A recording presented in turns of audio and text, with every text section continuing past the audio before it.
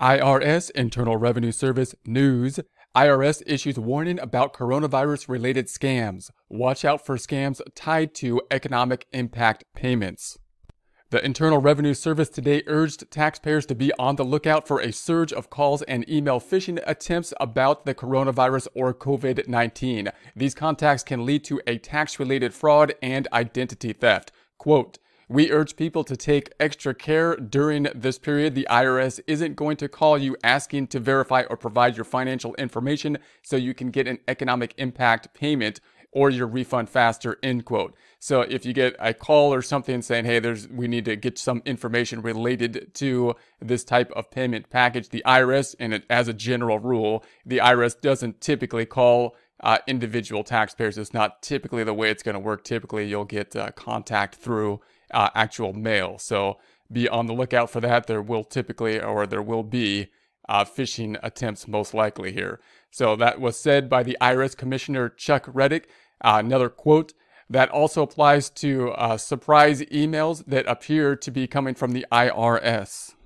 Remember, don't open them or click on attachments or links. Go to the irs.gov for the most up-to-date information." So also with the email, obviously the phishing attempts could happen with the emails as well. And you don't even want to open the emails because they could have something in them, some kind of virus or whatever in the actual email that could infect the computer. So you want to go directly. If you get some information from the IRS, then what you do is you basically, if you have any question about it, typically you want to just drop that information. Don't return to that particular information, but go directly to the source and then ask them about it. So then you contact irs.gov, go through that type of contact information, and then you can be sure and check in on it and double check and see if it's a valid activity or not. But you want to make sure that you go to the source, and that's going to be the irs.gov.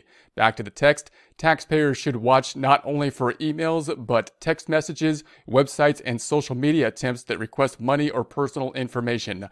Quote, "History has shown that criminals take every opportunity to perpetuate a fraud on unsuspecting victims, especially when a group of people is vulnerable or in a state of need," end quote, said IRS Commissioner Investigation Chief Don Fort. Quote, "While we are waiting to hear about your economic impact payment, criminals are working hard to trick you into getting their hands on it. The IRS Criminal Investigation Division is working hard to find these scammers and shut them down, but in the meantime, we ask people to remain vigilant," end quote. So we have some kind of stimulus package, stimulus money going around at this point in time. Obviously, people that might want to have theft going on see an opportunity with these kind of stimulus payments for some type of theft, which also often involves some type of identity theft involved within it. So back to the text. Don't fall prey to coronavirus tricks. Retirees are among potential targets.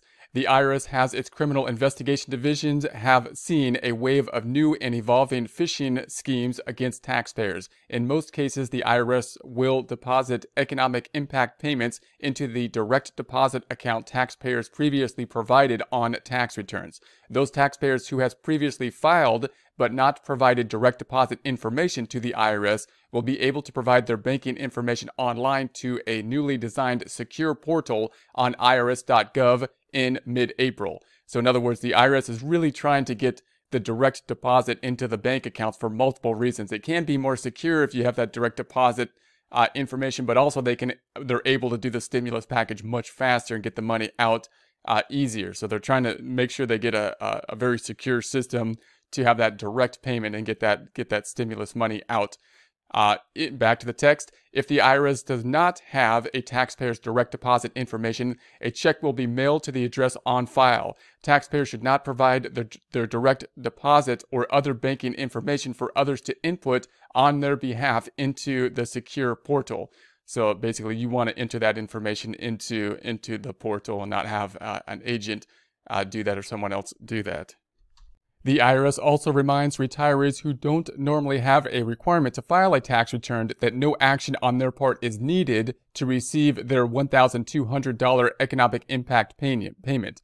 Seniors should be especially careful during this period. The IRS reminds retirees, including recipients of Form SSA 1099 and RRB 1099, that no one from the agency will be reaching out to them by phone, email, mail, or in person asking for any kind of information to complete their economic impact payment, also sometimes referred to as rebates or stimulus payments. So if you get that that's going to be a phishing type of email. It's often email, and it's often going to be phone looking for information. And again, if you get it, you got any questions about it, go to the source, go to the IRS.gov website and see if you can contact the IRS directly from there to check in on it.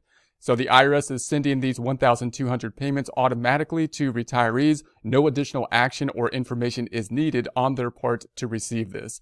The IRS reminds taxpayers that scammers may emphasize the word stimulus check or stimulus payment. So they're going to say, hey, you know, this is related to your stimulus check, obviously trying to get phishing for information.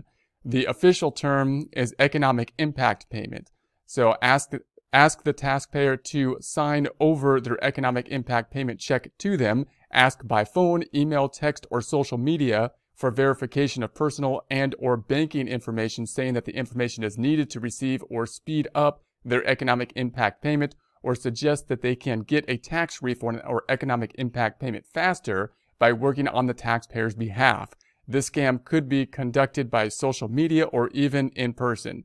Mail the taxpayer a bogus check, perhaps in an odd amount, then tell the taxpayer to call a number or verify information online in order to cash it. So, reporting coronavirus-related or other phishing attempts. So the reporting here. Those who receive unsolicited emails, text messages, or social media attempts to gather information that appear to be from either the IRS or organization closely linked to the IRS, such as the Electronic Federal Tax Payment System, the EFTPS, should forward it to, and there's going to be a link here, but it's phishing@irs.gov, phishing@irs.gov. And then taxpayers are encouraged not to engage potential scammers online or on the phone.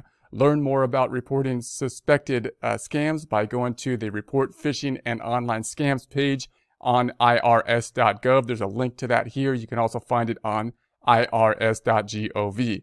Official IRS information about the COVID-19 pandemic and economic impact payments can be found on the coronavirus tax relief page at irs.gov. So again, if you want information on any kind of relief related to the coronavirus or the COVID-19, you can go to irs.gov and you should find it fairly in